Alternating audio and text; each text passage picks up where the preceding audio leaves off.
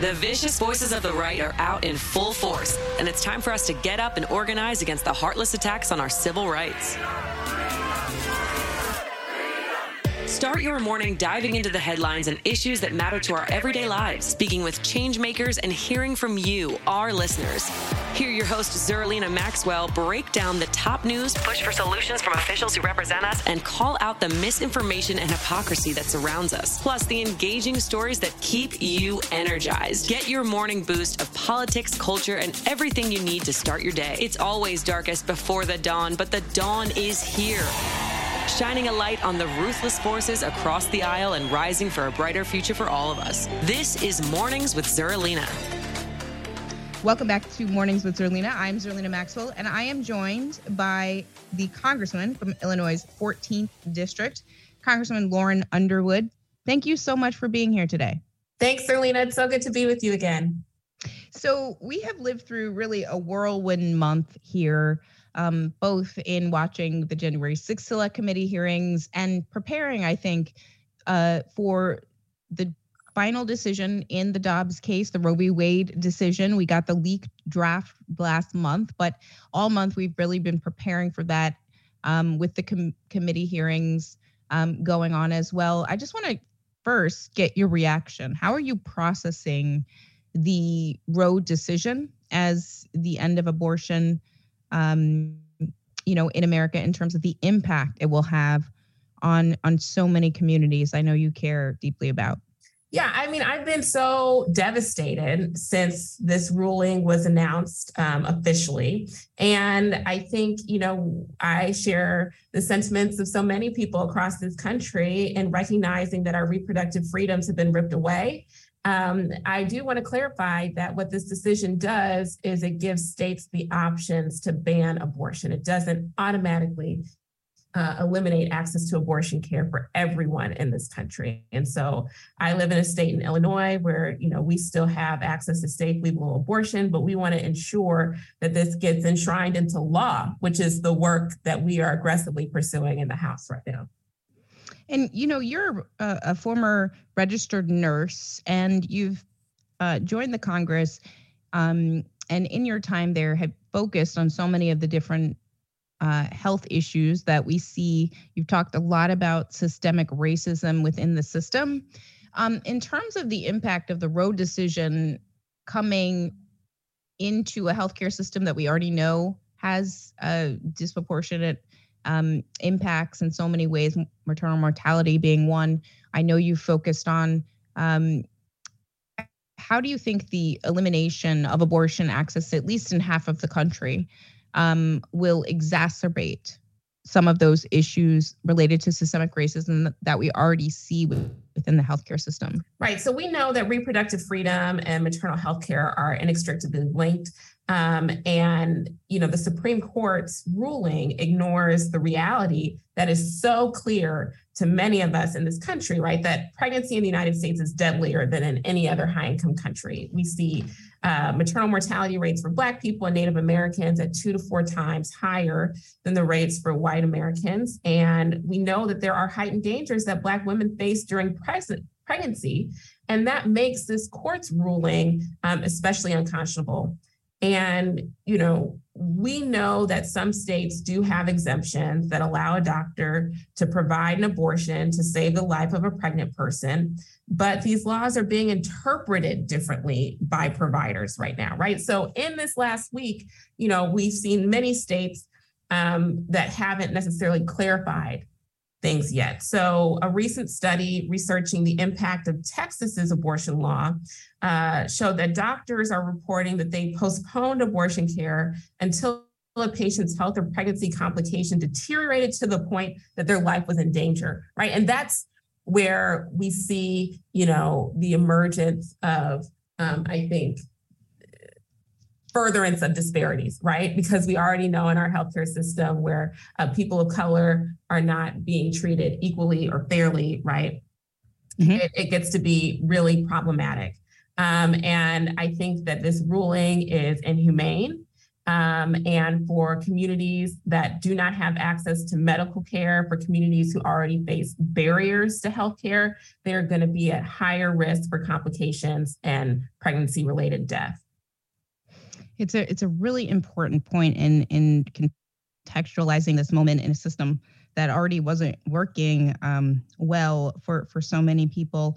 Illinois is unique in this particular moment in that it's kind of in an island of itself. It's like in the middle of all of these other states where there are very strict abortion bans. And it's going to become an access point for abortion care. I think you have 29, I want to say, abortion clinics throughout the state of Illinois. In terms of the future, how do you see Illinois as almost a safe haven of sorts for people and an access point going forward? And how do you think the federal government and even state and local officials can work together to try to, come up with creative solutions to increase access to people who may be traveling from out of state, from other places, to seek abortion care? Well, in Illinois, we believe in empowering women. In Illinois, we believe in having access to affordable healthcare services. And in Illinois, we elect leaders that align with those values. And so, I'm very proud of our governor, Governor Pritzker, who has been, so clear in his statements to affirm that Illinois will remain a beacon of access to healthcare in the Midwest. Been very clear that everyone is welcome in our state to get the healthcare that they need. I have been working with leaders and community partners all across the state, organizations like Planned Parenthood and others, to make sure that there are clinics and healthcare facilities that are easily accessible in the communities that have that high need, right? So whether they're along communities that border other states, that there are clinics that are accessible to people who need healthcare. Obviously, we have a lot of transportation options within Illinois. And, I'm just here to make sure that nationwide, we can take action in the Congress to affirm our reproductive freedom, right? It should not be the kind of burden for a woman and a pregnant person to navigate transportation and, legal quagmires to try to figure out how to get the healthcare that they need. This is a right that we have had for nearly 50 years. And now we need to step up as a Congress and affirm it and make sure that it is enshrined into law.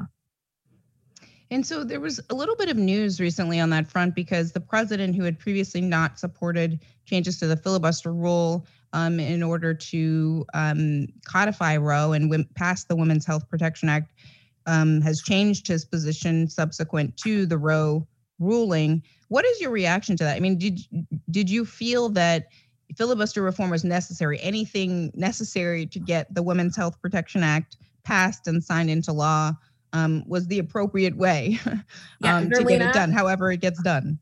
My response is, let's go. Yeah. Okay? I have been so clear that we need filibuster reform. I believe that the filibuster just needs to be eliminated. And the way that we get there is by electing 2 additional pro-choice Democratic senators in these elections in November. Make sure that these folks win. And then come January, right, we get our reproductive freedom enshrined into law. It is that simple.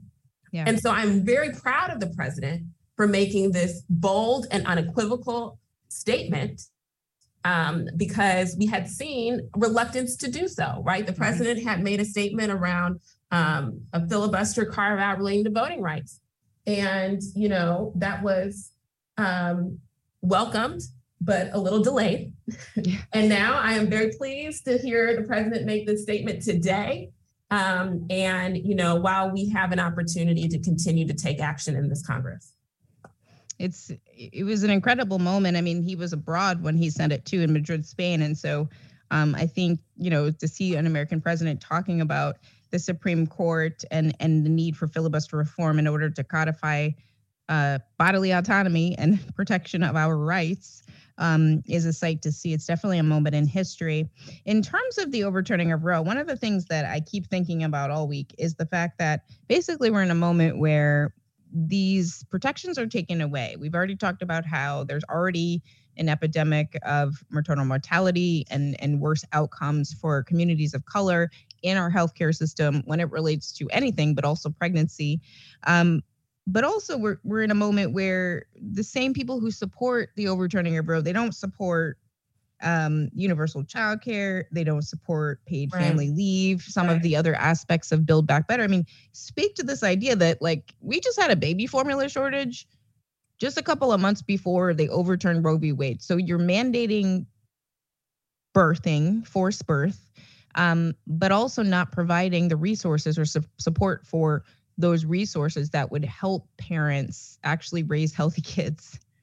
Yeah, we're in a moment where the Supreme Court and, in my world, congressional Republicans have been, adamant for years in supporting government mandated pregnancy in their extremist attempt to ban abortion nationwide. That's what congressional Republicans want to do. But at the same time, they will not support an economic agenda that supports women by, passing common sense, needed legislation like affordable childcare, like paid family leave, like paid sick leave.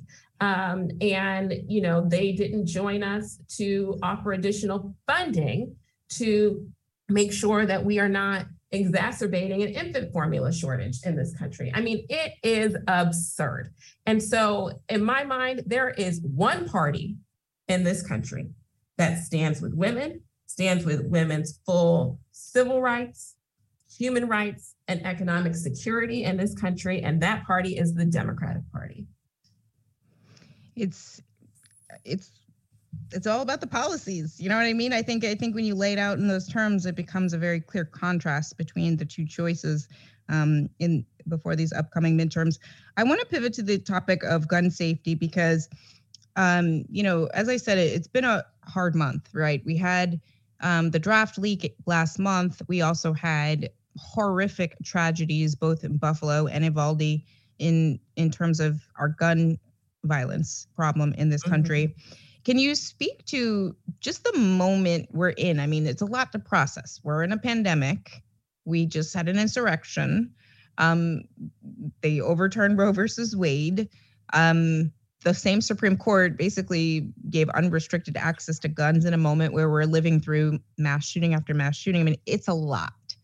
How do you, as a congressperson, as a representative of the 14th district, wake up every day to sort of keep your eye on the ball in terms of, trying to push for issues that you care about with just the collision of so many crises at the same time? Yeah, it's a lot. And, a couple of weeks ago, the Congress had a bipartisan breakthrough moment, right? With the Senate passage and the House passage of the Bipartisan Safer Communities Act, which was a proposal in response to the tragedy in Uvalde, where, we have $750 million for states to implement red flag laws that save lives in this country. We have a red flag law in Illinois, but these resources then help educate people on how to intervene and bring a case that can prevent a suicide death or prevent someone from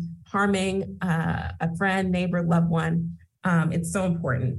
That same law now has an opportunity to close the long-standing boyfriend loophole, which was an essential piece in the Violence Against Women Act that we have fought so hard for inclusion. And now it's been signed into law, which makes sure that convicted domestic violent abusers in dating relationships are now included in that background check system so that if they've been convicted, they can't get a gun, right? Like we know that, especially in Illinois, straw purchasing and gun trafficking has been such a persistent problem. And now we have a federal statute to prosecute these individuals who are engaging in these practices that bring more death and violence to our communities, right? So, We have enhanced background checks for young people to review their juvenile records if they're seeking to purchase guns under the age of 21, right? There's some really good policies that we were able to get included in this bill that was signed. Is it everything we want? Absolutely not. I have not forgotten about the need for the universal background checks, which we know will save lives. You know, we know that we need to close the loopholes that allow guns to be sold before that background check is completed. The Charleston loophole. We know we need an assault weapons ban, right? So there is so much more work to do in the common sense gun violence prevention category to fully meet this moment, right? But I think we should also recognize what we've gotten done as we move forward, and that's what gives me energy. No, it's a really important point. I mean, I think the people that sort of try to underplay the progress that you made. I mean, it was the first bill passed of any kind in 30 years. That's a really, really long time for nothing to get done. And then finally something. It shows, I think, that public opinion, public pressure can have an impact, because we lived through, I don't even know how many shootings and massacres since the Newtown massacre, where there was no action. And so Uvalde was different. Uvalde was different. I know that you are, you have to go because you're a congressperson serving your constituents. So I just want to say thank you so much for joining for this really important conversation in a historic week, historic month. Lauren Underwood, representative of Illinois' 14th district. Congresswoman, thank you so much for being here. Thanks, Zerlina. Take good care of yourself. Thank you. Stay safe.